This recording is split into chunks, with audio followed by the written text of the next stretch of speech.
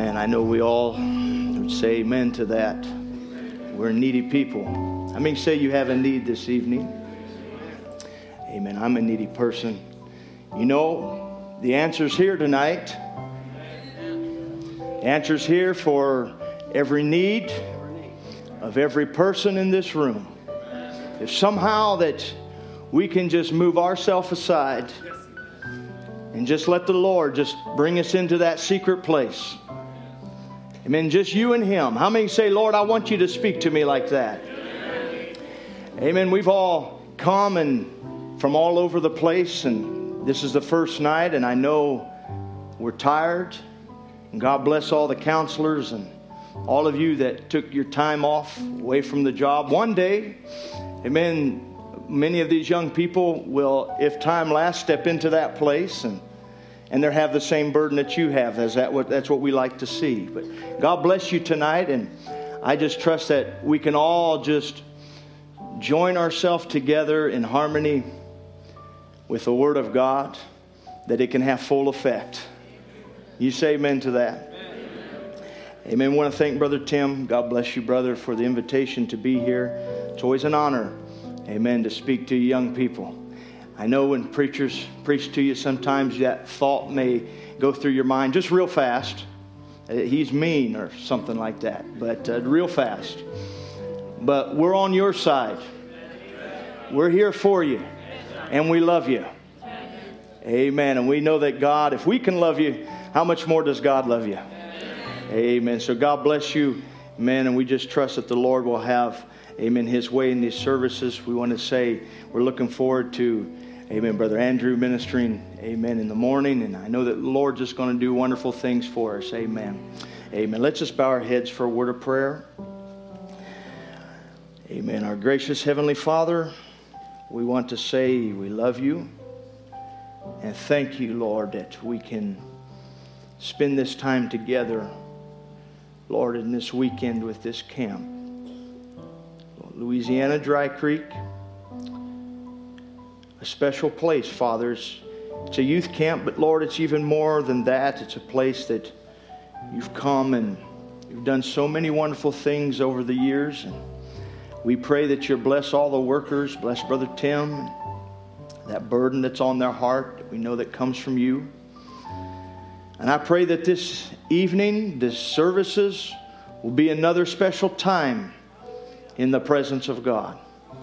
We believe that you're the same yesterday, today, and forever. You're not a dead God. You're looking for somebody to believe. And if we can lay aside our thoughts, lay aside the things that's happened to us. Oh, Lord, it's sometimes so hard to do so. But God, I pray you give them special grace tonight. Lord, you know, Lord, the hearts of the people and what they have need of. And we're only men, Lord, and you give us thoughts, Lord. And we just ask, Lord, that these words will be words in due season. We ask, Lord, you anoint my lips, anoint the ears of the hearer. All that's said and done will be for your name's honor and glory in Jesus' name. Amen. Amen. God bless you. If you turn in your Bibles to the book of Isaiah. The book of Isaiah, the 6th chapter. We're going to read the first 8 verses. I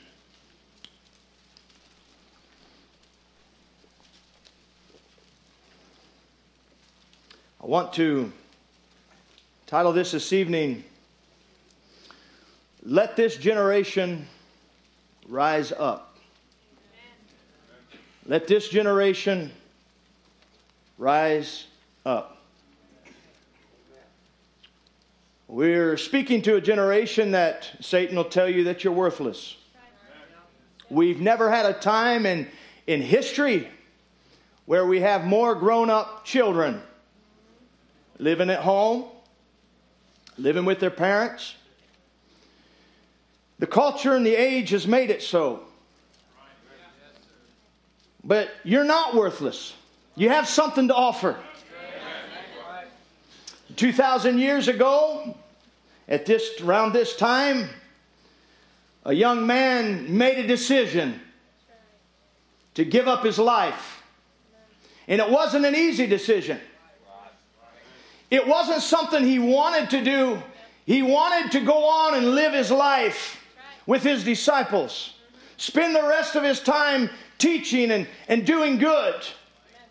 But he made a decision because he came for a purpose. And if God can do something to you to show you that you also have a purpose, you're not worthless. God has a plan for your life. But that plan has to be put in action by the Holy Spirit. You can't control it. Amen. So he made that decision. He said, not my will, but thine be done. And he went through the horror of Calvary, but he rose again. How many believe that? Amen. And they tried to cover it up. They still try to cover it up. Amen. But we are proof of his victory at Calvary. The first verse, in the year that King Uzziah died, I saw also the Lord sitting upon a throne, high and lifted up, and his train filled the temple. And above it stood the seraphims. Each one had 6 wings. With twain he covered his face, and with twain he covered his feet, and with twain he did fly. And one cried unto the other and said, Holy, holy, holy is the Lord of hosts. The whole earth is full of his glory. And the posts of the door moved at the voice of him that cried, and the house was filled with smoke. Then said I, Woe is me, for I am undone, because I am a man of unclean lips, and I dwell in the midst of a people of unclean lips. For my eyes have seen the King, the Lord of hosts.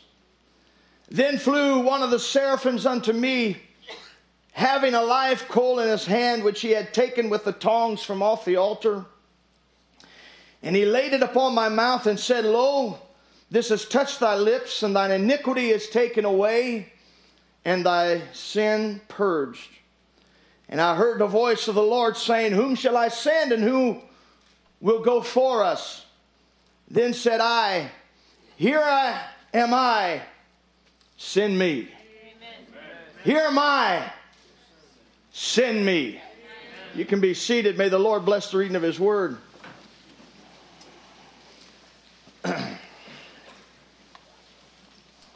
You love the Lord? Amen. I want to talk about the importance of taking your position in the kingdom of God. These meetings are always something special to me, in the sense that we have before us this evening a crop of young people, but yet we know that we have no guarantee of tomorrow, for we know that here we have no continuing city. But you have all the potential of life laying before you. And I trust that in these meetings that many will find their life purpose and their calling. By God meeting us in such a way that your life is changed. And you know it's been changed. Because God wants to bring you to the center of his purpose, to the center of his will. He's trying to bring you there. That's why we have meetings like this. God is trying to bring us to the center of his will. Maybe there's something in your life that needs dealing with in order for God to bring you there. There are many, many examples that we have in the scripture where a person's calling seemed to be a missed opportunity and would never be fulfilled. A man like Moses. I mean, he had all the intelligence of the word. He knew his calling, but yet his fire hadn't been lit. He hadn't been quickened. And with all he knew and with all he had been taught, he was still a failure. So he went about with his own ambition. He was married. He had children. He's out on the backside of a desert. But yet God never forgot him. Even though God hadn't spoken to him for 40 years, God hadn't forgot him. And Moses, the vision was lost in his mind. He said, well, somebody else is going to fulfill that position. But you know, nobody else could fulfill it. Amen. And nobody else can fulfill a position of somebody that God has ordained to take that place. And one moment in the presence of the pillar of fire, a personal experience with God, changed the course of that life and brought them to the center of God's will. Some were changed so drastically, like Paul, who thought he was already serving God.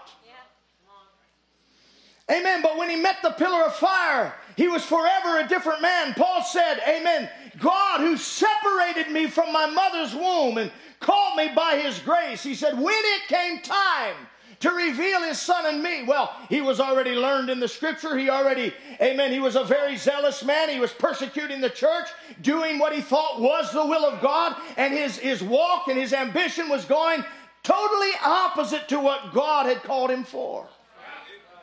No doubt in this room I'm speaking to people like that. Paul had something important to do. He had to write a big portion of the New Testament. He had to preach the gospel, be a messenger of the church. So may this be what happens to you. Though you're not called to write the Bible, well, that place has already been taken.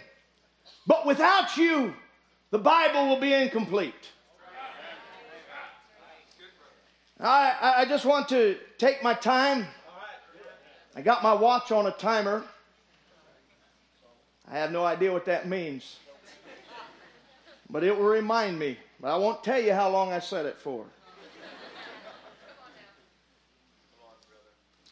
The prophet said that some people go to church with their mind already made up before they go. And they say, well, if certain things are said or something is against their idea, well, they'll just get up and they'll walk out. They simply will not stand there because they've already got their own idea.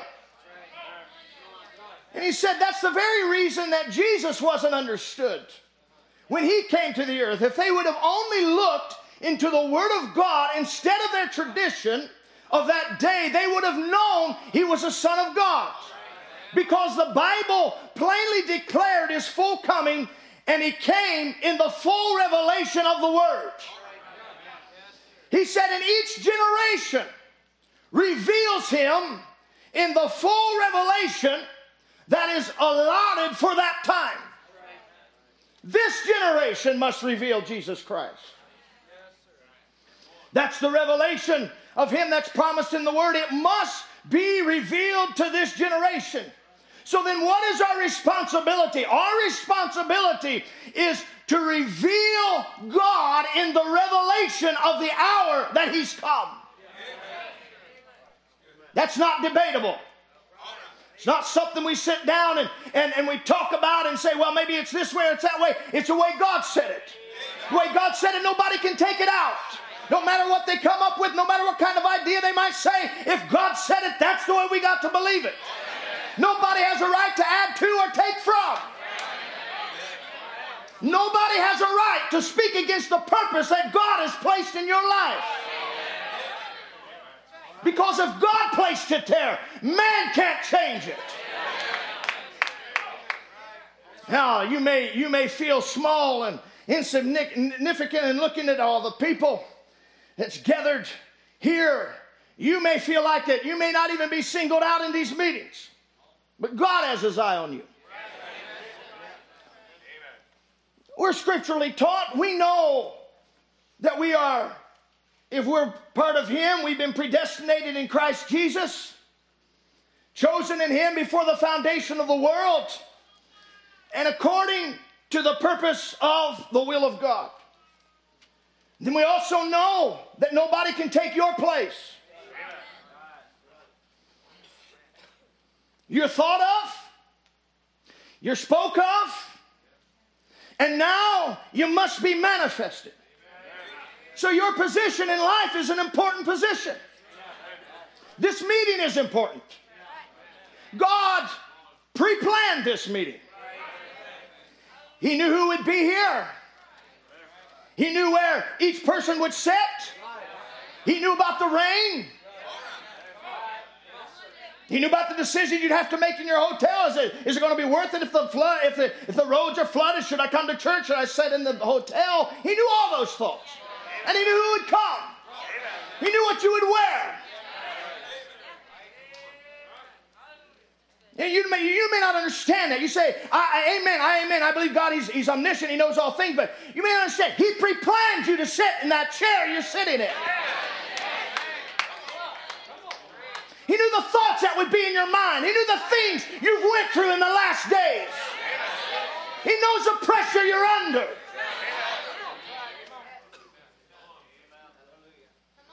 You might say, Brother Henry, that's kind of scary. If God, no, that's not scary. That's how much God's involved in your life. I wanted to say this evening. God is not standing off somewhere as an impersonal bystander with his arms folded watching you go through what you're going through. No. Amen. He's involved in your life. I said he's involved in your life. And listen to this. The prophet said his very existence is for his own. You say, then Brother Danny, why has he stood back and watched what I have went through? That ain't up for me to tell you. That's up for God to tell you. But I just want to tell you, he's not an impersonal bystander. Isaiah's world has just been turned upside down. The man that he's looked to, the man that he's called his hero, the king who has greatly influenced Judah in a way not seen since the time of Solomon, has died. Or he's on the course of dying. But it wasn't the death of Uzziah so much that has turned his world upside down. But rather it was the actions of this king that he's admired so much and he's leaned upon. And the prophet described it this way, and I want you to bear with me as we go walk through this. And I trust, amen, that, amen, you're not too tired to sit there.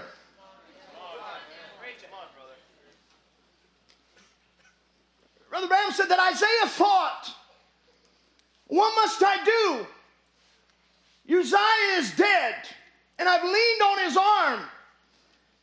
And now that he's gone, what will I do? Life itself seemed to be gone from Isaiah.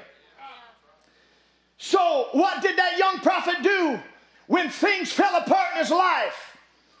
He went to the temple. He went there to pray, and he fell at the altar, and he began to cry out. And Brother Branham said that sometimes God lets the very props be knocked out from under us. Sometimes he lets sickness strike us. He lets disappointments hit us. He lets heartaches grab us. Sometimes he does that, and he said, now listen to this and be wise enough not to miss it. He said he does it so that we will be influenced by the gospel. He said, don't be stupid enough to walk away from it.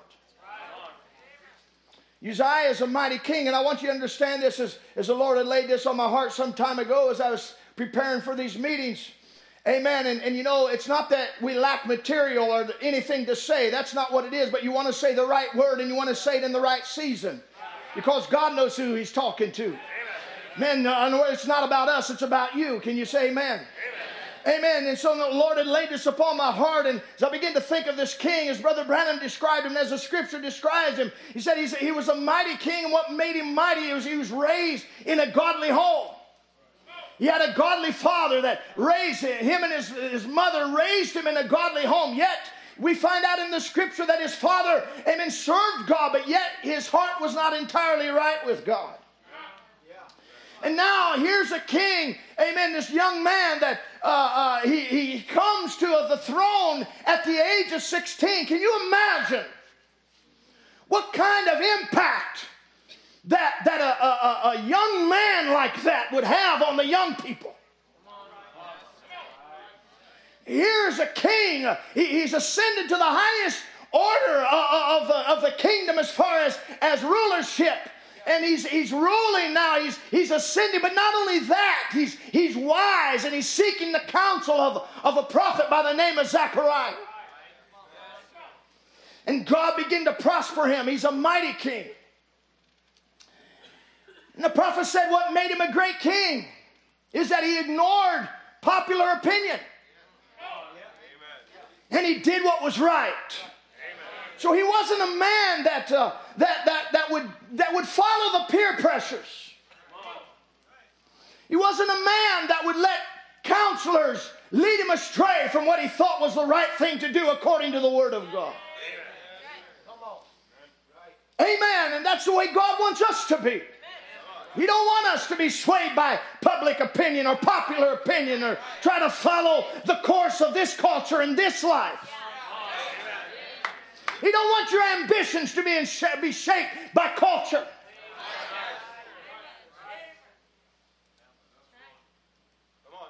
The Bible says as long as Uzziah sought God, the Lord made him prosper. Now, according to Brother Branham,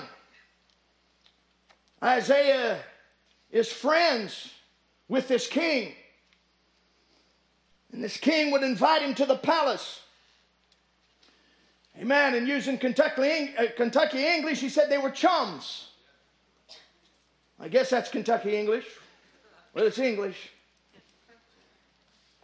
Amen. And so, according to Jewish tradition, it is supposed that Isaiah was part of the royal household. But either way, Brother Branham said they were friends. And Isaiah's friend is the king. And when he prospered, he went forth and he made war against the Philistines, breaking down the walls of the cities, building garrisons in the area. He brought the Ammonites underneath him. A sworn enemy brought him under tribute. And the Bible said the fame of his name spread all the way to Egypt and abroad. He built towers of defense in the wilderness and in Jerusalem. He built towers and wells because he loved farming. His whole kingdom was prospering because he sought the Lord. He was a man of war. He was a man of invention. He invented cannons on the wall that would throw stones and throw arrows long distance. He had an army. The Bible said they were leaders of the army were mighty men of valor. And the Bible says when they made war, they made it with mighty power. And I like that. For if we're going to do anything for the Lord, if we're going to do anything tonight, let's do it with all our might. Let's not sit here with one eye on the door, but let's have our attention focused so that God can reap a harvest in this meeting. You know, I want to say God wants to reap a harvest. Let's already make the declaration before the meeting begins. God wants to reap a harvest. He wants to heal the sick among us. He wants to deliver the captive among us. He wants you to have a personal experience with God. Let's already make our intentions clear. I have come. I have a need. I'm going to pull from God what I have need of. There'll be great victories in this room before the services are over. Why? Because God is going to reap the harvest. It's not the preacher, it's God. But He needs you to participate in order to reap it.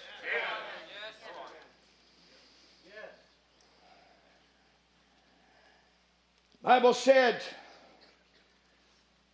his fame spread far because he was marvelously helped until he was strong. But when he was strong, his heart became lifted up to his destruction. I wanted to say this. You see, it wasn't the prophet that was the problem. It wasn't even a counselor. It was his heart. It would have been fruitless to try to spread blame around and say, well, so-and-so did this or this happened to me. It was his heart that got lifted up. And we want to go on this a little bit because the Bible says his heart was lifted up in pride and he intruded into an office that wasn't for him. And there are boundaries that you can't go beyond. And in his power, he forgot his place. You know, Satan watches for opportunity. And he waited until this man's influence was at his peak. And then he tempted him to go where he should not. You know, it wasn't that, amen, Satan was just trying to destroy Uzziah. But he knew the power of that fall. And the destruction of the fall of that man, that all this generation that looked upon him and they followed him and they were proud of what God was doing in their revival. Amen. It was a revival comparable to the old days. Amen. You can look back and say he's the same in this generation that he was in that generation. Look how and they begin to follow this man. You look at the way this mighty king used his influence. He used his influence in a way that it brought a division and brought a stumbling block before the people. In that moment, that one moment, they entered into the temple, into a place that he should not have went. It was enough to take his reign as king and end it with words like this. Never have you seen such a chapter where a man reigned so powerfully and ended so weakly. He wasn't dead. He should never have ended like that. A man that's raised right. A man that has the message of the hour. Somebody help me. We're not called to end weakly. In fact, we have a promise of the scripture that says, amen, to him that overcometh, I will grant to sit with me in my throne, even as I also overcame and sat down. Jesus said, I overcame as a young man. Don't use your age as an excuse. Well, you say 33 is not young. Well, it is if you're looking back at it. Amen. And I'll tell you, it was young. Amen. He was young to those Pharisees. It was young to the people around him. Here's a young man, amen, that gave up his life. And amen. And I'll tell you, if that young man, amen, could stand and say, you can overcome, then that means he's expecting to reap the harvest of his voice.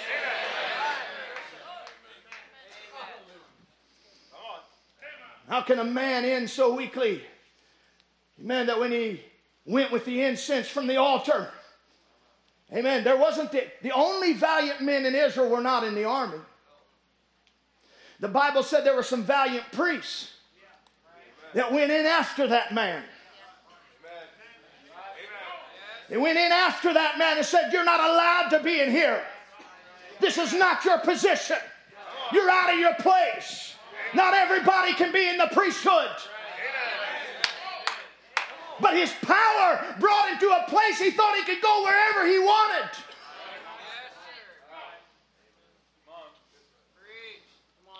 The Bible said he became angry. Right at the moment of his anger, the leprosy rose up in his face. Not only did the priest see it, he saw it himself. He felt it come, and he runs out of the temple. Can you imagine the end of this king? Where the Bible said they removed him from his reign and his son took over. And the Bible said that when he died a leper, and he wasn't buried in the king's sepulcher, but they put him in the king's field. And the last words of this king, it says, he is a leper. Notice, this great king, he is a leper. Now, the star of Isaiah's life that has shone over his life all those years, and he was caught up in the power, in the influence of Uzziah's personality. And I hope you young people will follow me. You know, someone else's personality, someone else's spirit can overshadow yours until you're dormant. Someone else's life can so influence yours, you begin to seek to please that person. Maybe you're even unconsciously doing it. You're trying to live up to what that person is. Even when it comes to preachers. People would admire a certain type of ministry and they seek to emulate that ministry by their actions and by their manner of speaking. Now, I wanted to say, when you do that, you're out of the will of God. And your ministry is certainly not as effective as it could be. For God has designed every person to be different than anybody else. For God is a God of variety. Look around the room. Does everybody look the same? Amen. We got young people, we got old people, we got middle-aged people, we got thin people, we got people. See, that was nice. Yeah, can you believe I used to get into size 28? Yeah, we got people. We got variety. Everybody's a variety. Why? Because God wants to display the Spirit of Christ through every variety. You don't need every preacher to get up here and to act like Brother Tim or Brother Timothy, amen, or Brother Danny or some other brother. Lord have mercy. You don't have to emulate somebody else to be what God wants you to be. Man, neither do you young people have to try to live up to the standard of the clique or somebody else, the pressure. I'm coming home on that. Brother Branham said, a sinner would come to the altar and say, Brother Branham, I want you to pray for me. I want to be good. But he said, will you pray for me? And then he'll go back to his seat. The next night I asked how many wants to be saved. And he stands up and he says, you want to be saved, young man? Same boy. And he said, yes, sir. He says, well, why don't you get saved? He said, I don't know. He said, what it is, the devil is holding that boy. That's all. He wants to do right, but there is a spirit, there is a power that won't let him do right. Now just follow me, because this is, may this set the tone for the meeting, what God wants to do for you. He said God can't save you because he's already done it. The only thing you have to do is accept it. It's already done. I wasn't saved 20 years ago. I was saved 1900 years ago. But 20 years ago I received it and I accepted it. If I hadn't, the first sin I would have done, God would have wiped me off the face of the earth. Because he said he would, and he has to keep his promise. I was healed 1900 years ago, but I've got to accept it. The only thing that kept me from being saved when I was 12 years old is because a spirit hung over me. A devil saying, wait a little while longer. Well, that's the reason you wasn't saved when you became the age of accountability. A spirit, you got in a crowd, and it hovered over you, and it kept hanging over you. You wanted to do right. There's not a man in his right mind but what wants to do right. But there's something that won't let you do right. He said, that's the devil.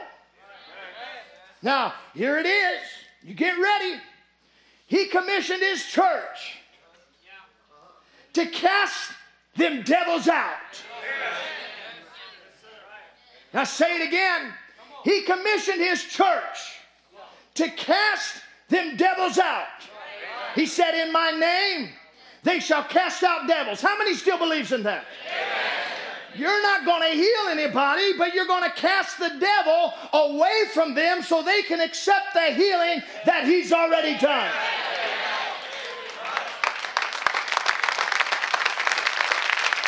Amen. Well, you know, people accuse Brother Branham and say, well, he claims to be a healer. Well, that's a lie. They just prove they've never, ever actually got into the Word and tried to study it. Brother Branham never claimed to be a healer. Amen. Amen. But he said, amen, I'm representing one that already has healed you. Amen. He had a ministry that raised the faith of the people up amen, to such a place that he said Jesus Christ done more in my ministry than he did in his own. You know why? Because this is the end time. Jesus spoke more of this time, amen, when he was here than he did of his own ministry. This is an important hour.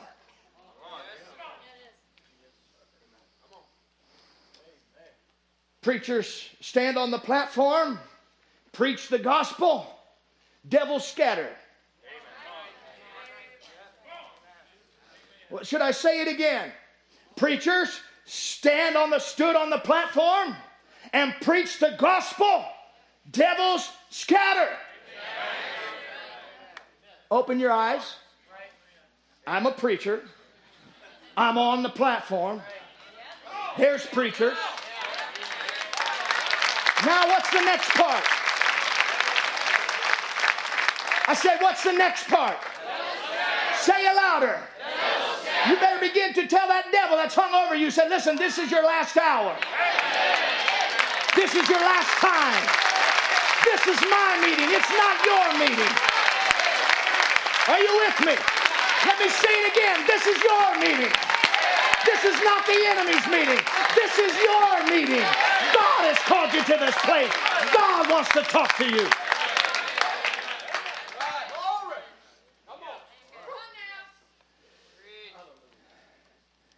Now the man come to the altar under conviction to say, I want to get saved. He never saved the man. He cast the devil out.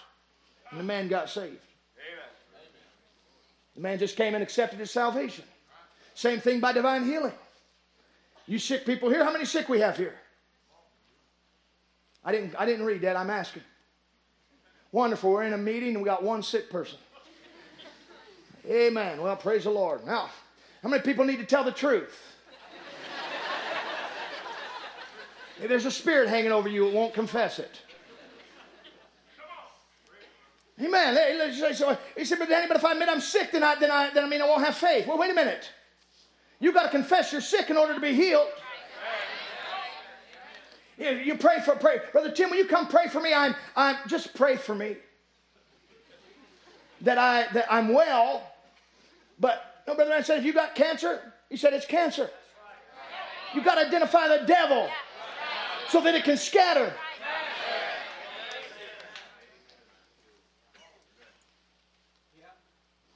The only thing that keeps you from being well is a spirit hanging over you that won't let you fully go out yonder and believe God's promise that He done it. Now that's my commission.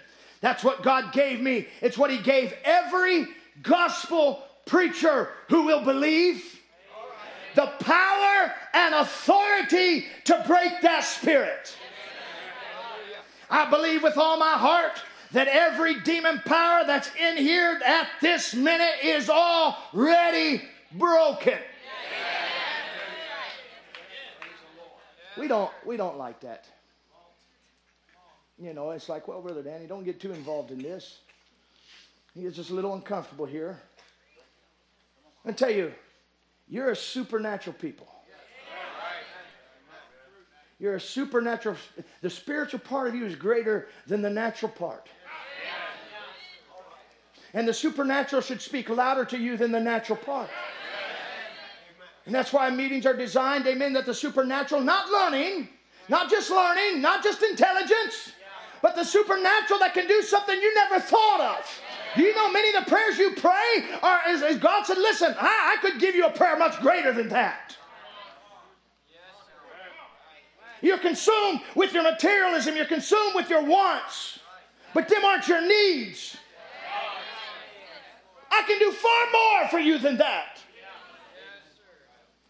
You said, I believe that every demon power is in here at this minute is already broken. I believe every sick person here right now feels a lot different. If that's right, raise up your hand, you who are sick. See there? What's the matter? The devil broke away from you. He has to, because faith cometh by hearing, hearing of the word. Jesus Christ died for you. Amen. You can be healed right now to fulfill that commission. You people that's sick or come here that way, while that Spirit is upon you, while you feel the Spirit of God, I want you to come that you might fulfill my commission. So you see, if you're sick, come and fulfill the commission. If you need salvation, come and fulfill the commission. Maybe, as we're speaking of Isaiah, this is your description today. What we've read here of the prophet, something won't let you do right. But you have the right to come forward and receive what's already been done. Brother Branham's life, his calling was made real to him at a very young age. But it doesn't mean that he didn't try to do the wrong thing. Man, how many's familiar with his life story? All right. At the age of 7, he's carrying buckets of water for his father's moonshine still. You see, this prophet was very transparent about his life and the problems in his family. He wasn't proud of that history, but he said, I have to say what it was in order for you to understand. He wanted to go fishing. His buddies were down fishing somewhere. They talked about it, and he was crying, feeling sorry for himself, carrying this water. And he said he had stubbed his toe, and he put a corn cob under his toe, and it said it stuck up like a turtle as he walked through the dust. He said, and I'm squalling as I'm going and carrying these buckets. He said, I come by this big sycamore tree. He said, I'm hearing this wind, whirlwind blowing. And he said it was that woke you up, didn't it? That was a bad whirlwind, to be honest with you. Let's try it better.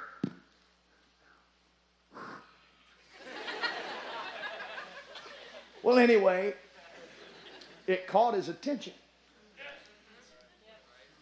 You see, because God was going to catch this young boy's attention because he wanted to say something to him. He wanted to set his mind in a path. He said, as they come to the tree, he said it blew harder. I don't know, maybe they blow like that in Indiana, Kentucky, wherever it was. He said it blew harder. He said, and it caught my attention. I said, I looked up there and there's this whirlwind just whirling up in the tree. He said, and a deep voice spoke out of that. It said, don't smoke or drink or defile your body in any way. For there's a work for you to do when you get older. He said, it scared me to death. Well, what would it do to you? And he ran, jumped in his mother's lap and just crying. And she thought he'd been bit by a snake. And she's looking everywhere and says, Mommy, there's a man up in that tree. He thought he was just having a nervous breakdown. But God had spoken to the boy. As he got older and began to talk about, his attention turned to girls. Amen. He's the age of 15. And he's interested in this girl. He said she had eyes like a dove. Had a neck like a swan. That's a long neck.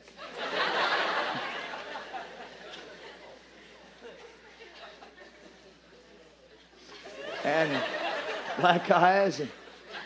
But it caught his attention. He was in love. And he didn't have the stick roll. They just, like Brother Tim gave, they went on a double date. He said he had 20 cents. Bought ham sandwiches and some Cokes.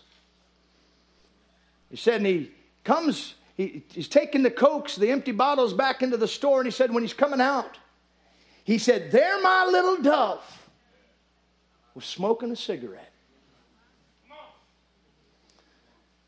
He said it liked to crush me. You know, no doubt as a young man, he's thinking this could be the girl I'm going to marry.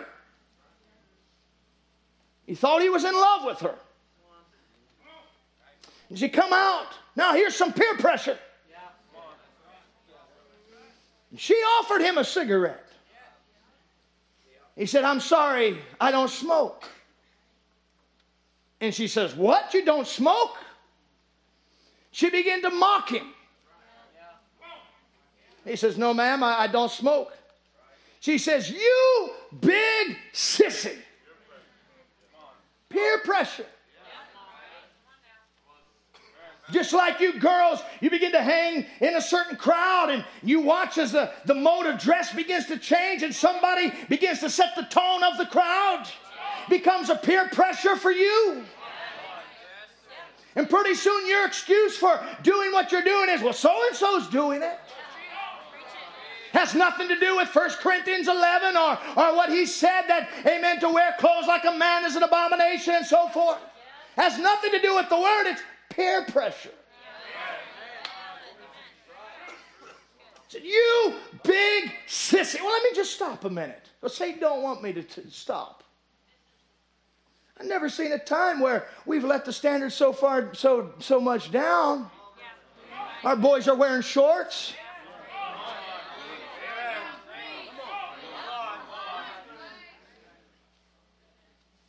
Aren't you glad you're tired? Because it's not just the girls, it's the boys. You let the standards down. You say, well, no, Brother Bam said it, but where's the word for it? Amen. There's another form of sissy. Somebody who's ashamed of the word of God, but they're not ashamed to post themselves all over the internet. You call yourselves sons of God. Well, I know this ain't popular, but listen, there is a standard that goes with the message. And the message is not William Branham's. The message is the promise of the Scriptures made fresh for this hour that he sent the prophet to show you.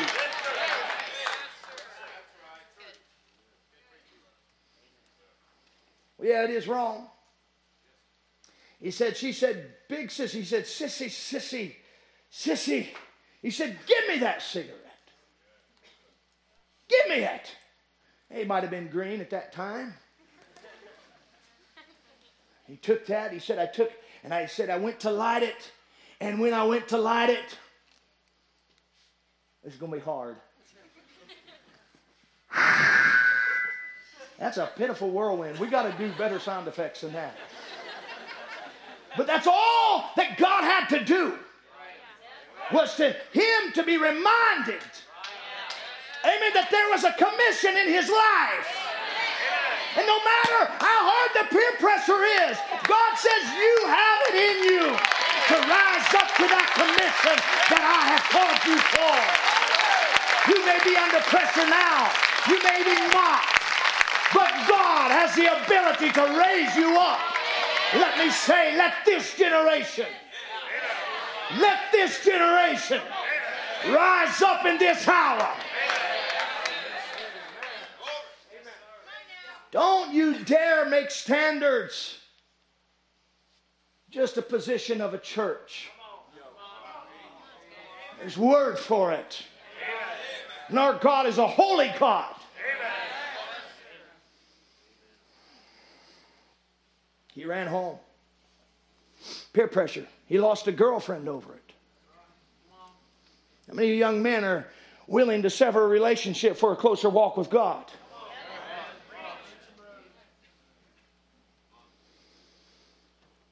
He repeated again when he was with his father, sitting down there by the water. Said his relative took that flask and he handed him. Flask said, here, Billy, take a drink.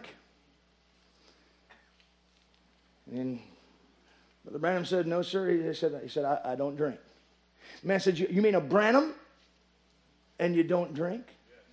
And his daddy said, yeah, I raised one sissy. Now it's his father.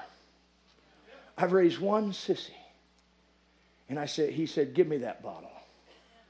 He said, everything that was in me was determined to do it. I'm not even going to try it again. Amen. But then that whirlwind sound, it came again just as he went to take it. Give me that bottle. You know what? You need to be reminded. You need to be reminded of what your calling is. Brother Branham needed to be reminded when he was about to take a step away from what God had called him for. He needed to be reminded, this is what I have called you to.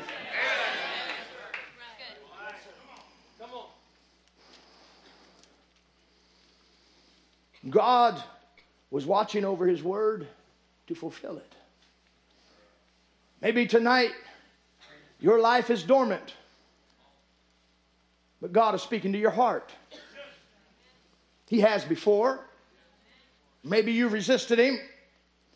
Maybe you've allowed something to hang over you, but God wants you to realize what's here now and what He'll do for you now.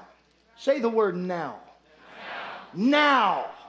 You know, see, there's a spirit that hangs over people. Wait a while longer, but God says, now is the day of salvation. Well, I'll wait till I'm out of school and I've got my career fixed, and then I'll start being a faithful believer. Now is the day of salvation.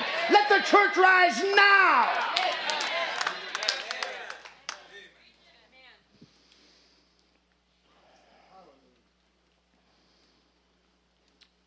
Very familiar scripture.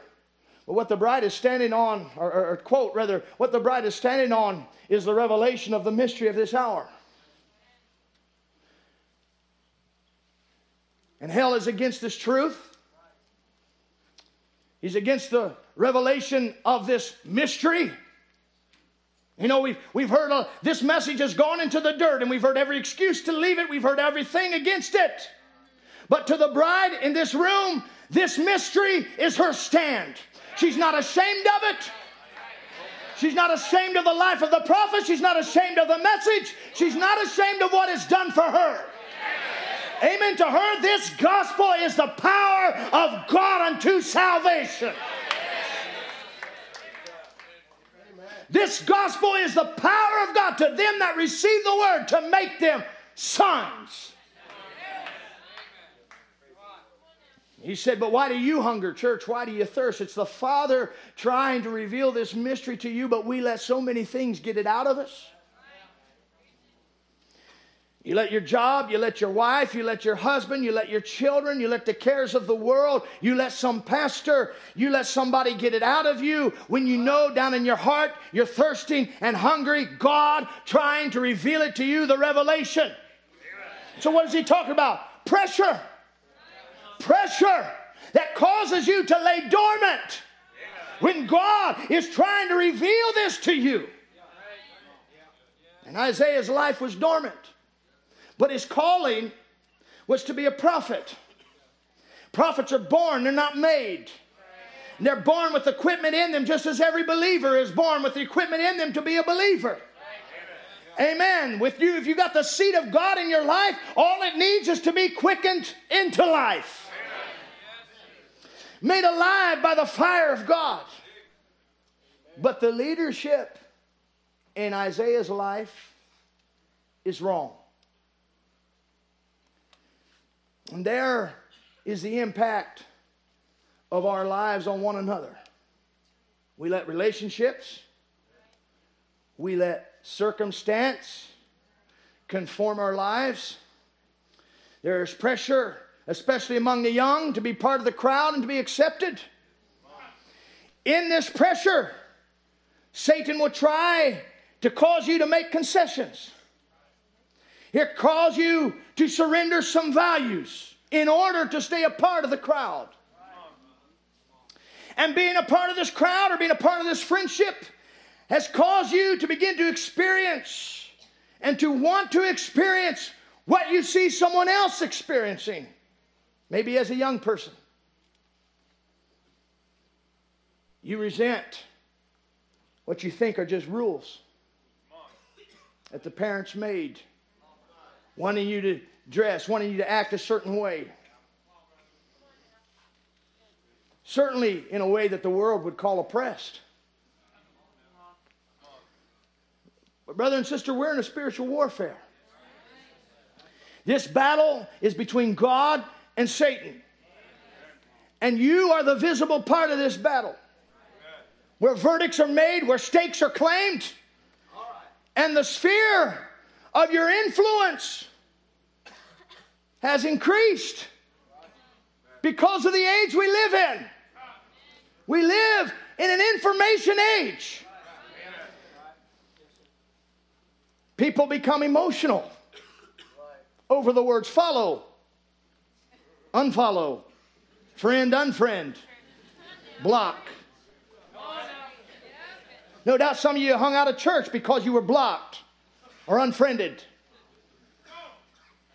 Digital influence is a real thing. Amen. In fact, digital influence is the downfall of many people that claim the message. It's a powerful tool in the hands of Satan. And it's a powerful tool that'll cause you to lay dormant in the presence of God.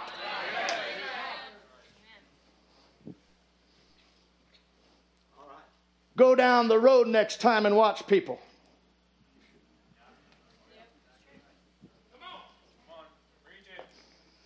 I almost did it, but I'm not going to. I mean, drive down the road and watch people. And that influence out there is so great. What about in here right now? Where is your mind in tune with? Digital influence is real. People claim emotional scarring over these things. They become emotional about it. They're hindrances in the house of God. People in the house of God of this age don't like to be challenged. Our culture has taught us to be self-absorbed, selfish. This know also in the last days, perilous times will come. For men will be lovers of pleasure more than lovers of God. Anytime people get their feelings hurt, they're the victims. Anyone who dares to challenge them and make them feel bad about themselves is an oppressor and a victimizer and a bigot. But I got a message for you. See, this is the problem with church. Well, he just preaches hard, or this one's this way, and this one's that way. And we all have our own style, though, one things that we like. Yeah. You see, this message is not adaptable to our ways. This message is about deliverance. And I got news for you in this age. That feeling of discomfort you have when you're listening to a sermon. And you're saying, well, I'm a victim here. No, there used to be such a thing called a conscience. Where people were convicted by the Spirit of God that moved them away from that spirit that would hung over them. Now the Spirit has such a grip in people's life. Well, we're just victims and this and that. And oh, come on, church. Are you going to meet God as a victim or as a victor? Amen. This is about victory. This is about overcoming.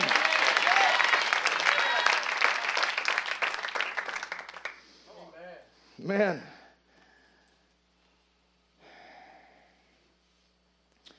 Brother Branham said this. Many times a good life has been completely wrecked by your associates. Show me your company, and I'll tell you who you are. Young people, I challenge you. You want to show me your company? Well, we got to go through all your hashtags. Do you want to go down that line? You see, our associates is what corrupts us.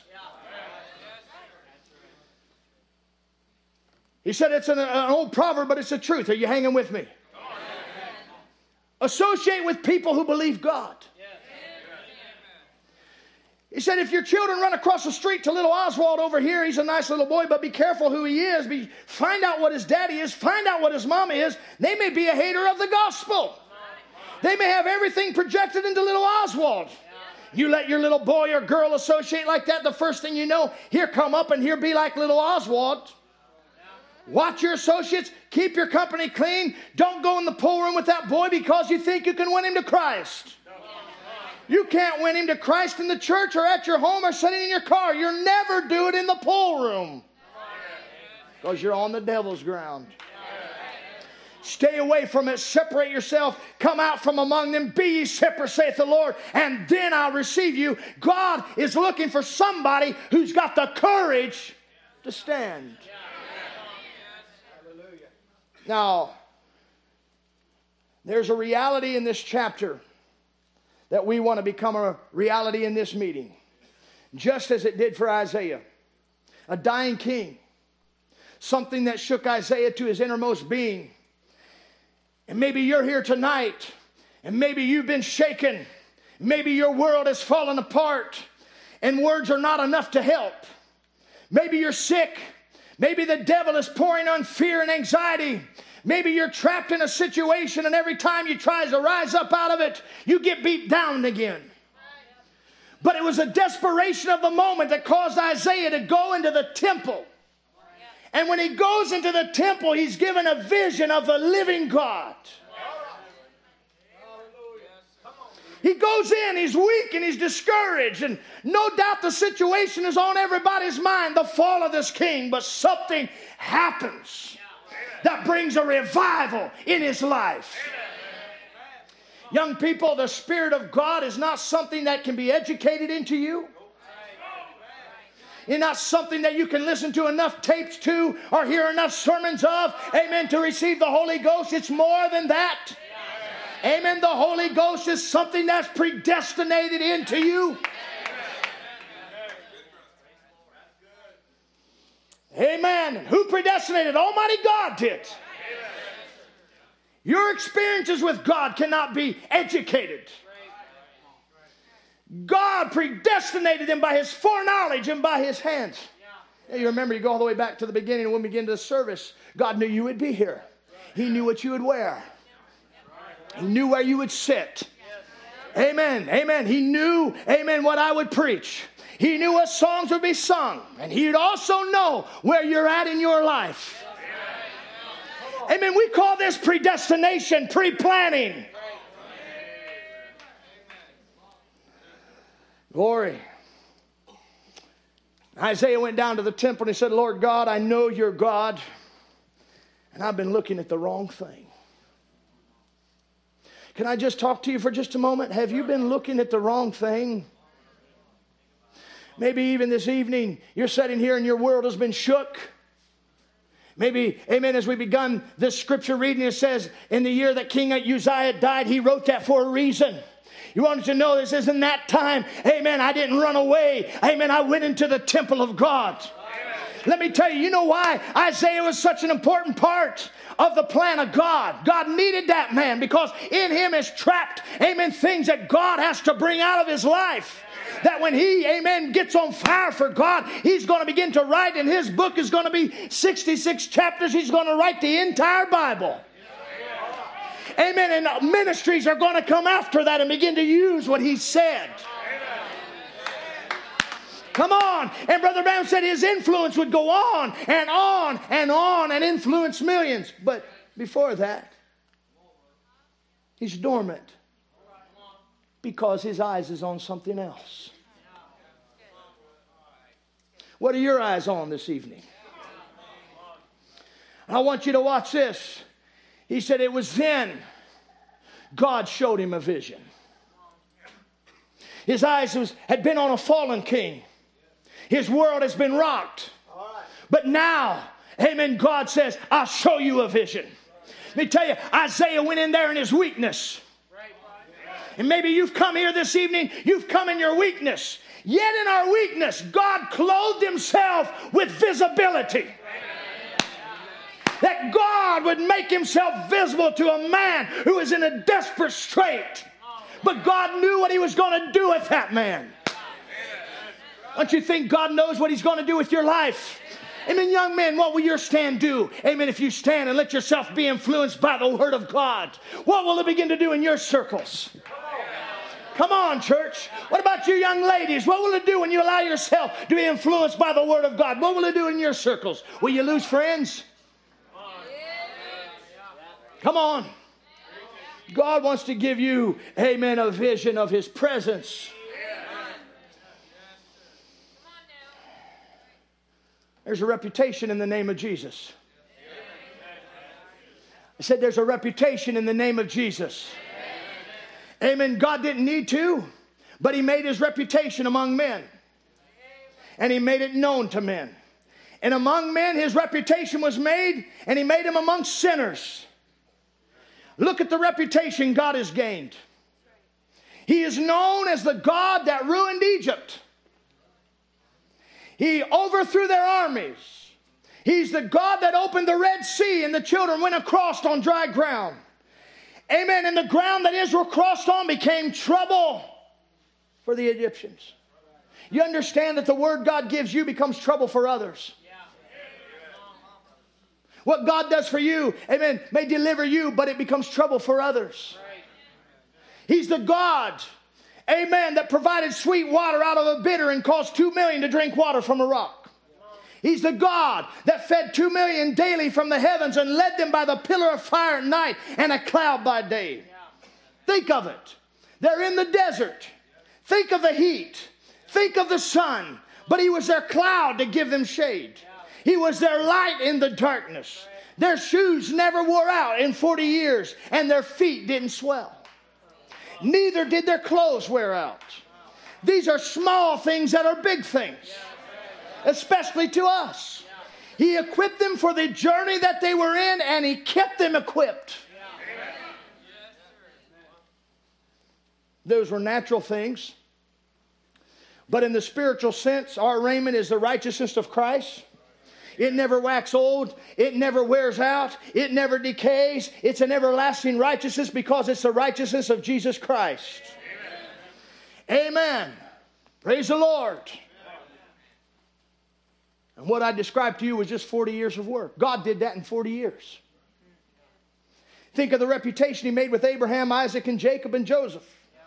He was a man in a body of flesh. He was Melchizedek. He brought life to the dead bodies of Abraham and Sarah. And He was the provided ram in the bush. And we get word He'll overlook us. His name is His reputation. Think of the reputation He's made with you. I think of the reputation He's made with me and my family and what He's done for me. He made a reputation to us. He showed us He was not He was not three gods. He was not split up into a Trinity, the Father, the Son, and the Holy Ghost. Amen. But God, when He come time to separate my family. Amen. I'm not here to bash a prophet. I'm here to stand with him. I have a goodly heritage. I have something to preach. I have something to stand for. We say, amen, Danny, it wasn't William Branham's message, it was Jesus Christ. What do you think his message was? His message is Jesus Christ. Not Jesus Christ yesterday, Jesus Christ today.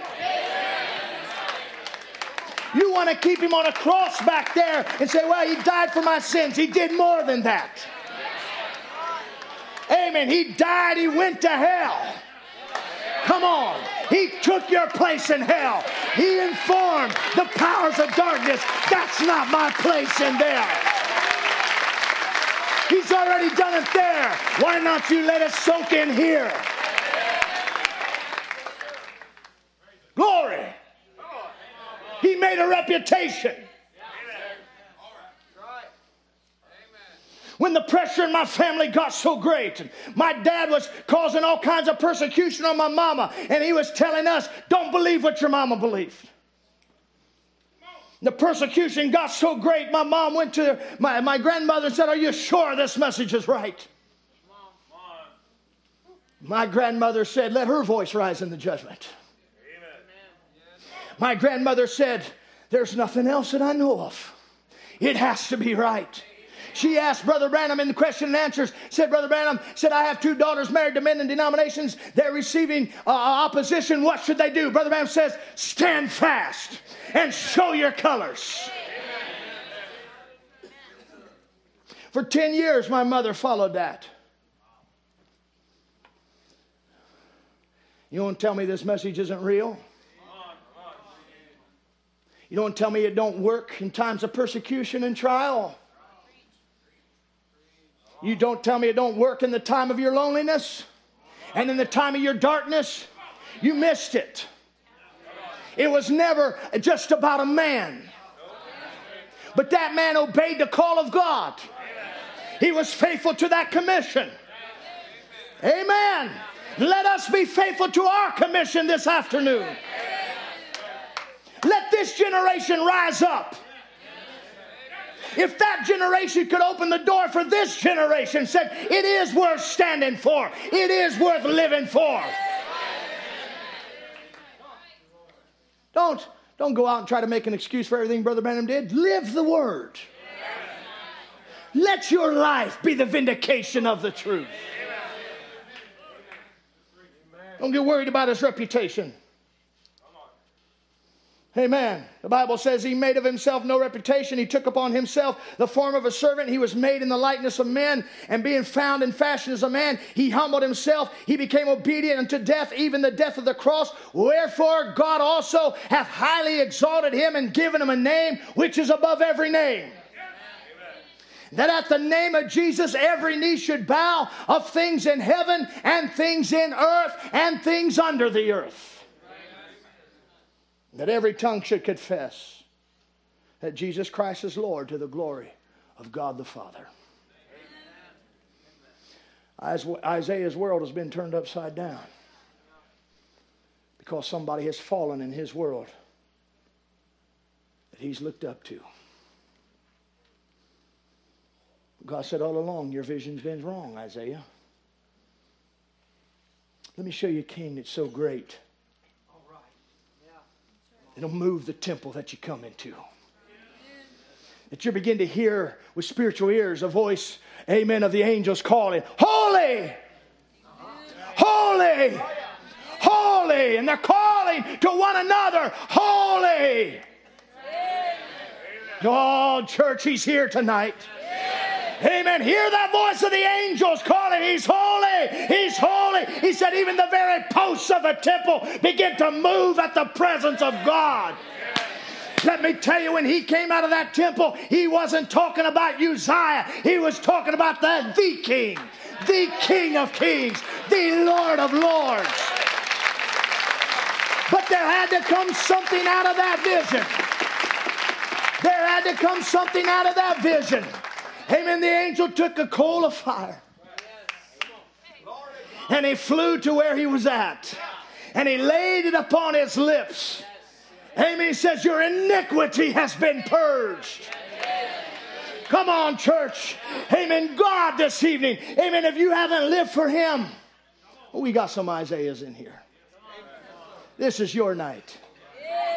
Let the coal of fire, amen, purge you this evening. Because that's what you need to make this king real. Amen. Make this message real to you. Amen. When he was purged, amen, he said, amen. Who'll go for us? Who will go for us? And he's cried out, here I am. Send me. You know, God is looking for somebody to respond to his voice. All it takes is him to become visible to you. Let's bow our heads.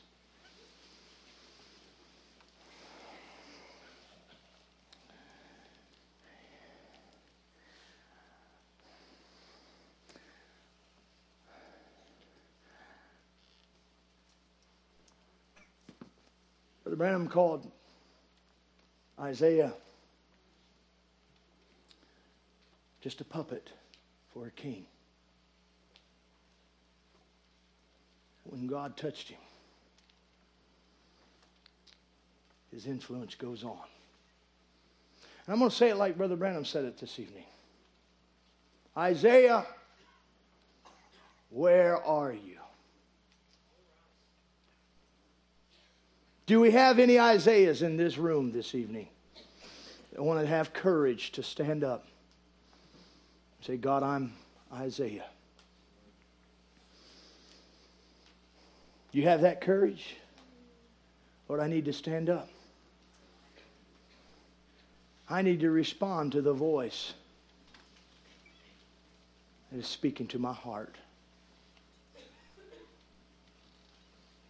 I've come to this camp in weakness. And now, Lord, clothe yourself in visibility, that I'll see you here. I stand here in this room like Isaiah, and I'm asking you, let the coal of fire touch me tonight. Touch me tonight. Touch me tonight. Now is the day of salvation. You heard what was said earlier, that the commission of the church is to preach the gospel, and the devils begin to scatter. So that you can come forward and receive your need that you have need of. I don't need to tell you what to do. But if you want to come forward and have hands laid upon, we'll pray for you. There's no shame in it. We'll do it right here. But let's be honest with God. And let's mean it when we stand and say, God, I have stood for you, and I want you to be visible to me. I want the pressure in my life to be the pressure of the Holy Ghost. Pressure of the Holy Ghost. I'm tired of living after the desires of someone else. I want the pressure of the Holy Ghost to be the pressure in my life. Let's close our eyes, bow our heads. Lord Jesus, here are your Isaiahs. They stood in your presence in this building. Lord, may this be the night that their course of their life changes. Lord, and they come to the center of what you've called them to do.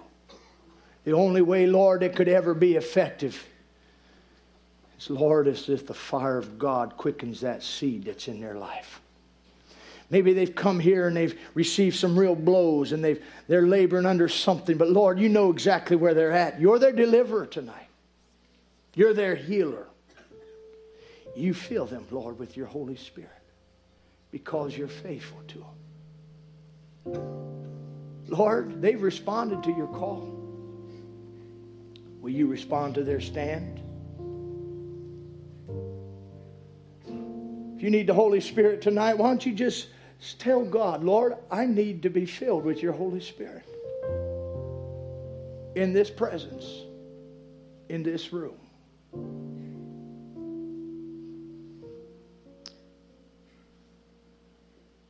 I'm sincere. I'm standing here, Lord, on this first night. I'm tired in my body, but I'm sincere in my heart. Fill me, Lord. Lord, it just seems like I go in my life from disappointment to disappointment. Could it be that you're trying to show me the center where I need to be? Jesus, you're the same yesterday, today, and forever. Lord, as Isaiah came into the temple, Lord, his mind is full of grief and full of wondering what's happening now. I've lost this influence, and the one I've leaned upon, I feel empty. Where's my purpose? But then God, you came, the King of Kings, the Lord of Lords. Oh Lord, and you're here. In Jesus' name, I pray, Father, amen, that your will be done in their life for the glory of God. Every pressure, everything that's labored against them, Lord, they say, I cast that aside to go forward so that the will of God may be done in my life. What is the will of God for you? If you've never accepted him, what is the will of God for you? Amen. The will of God is you repent, turn around, amen, and be baptized in the name of the Lord Jesus Christ. For this promise, you shall be filled with the Holy Ghost. For this promise is unto you and unto your children and to those that are far off, even as many as the Lord our God shall call.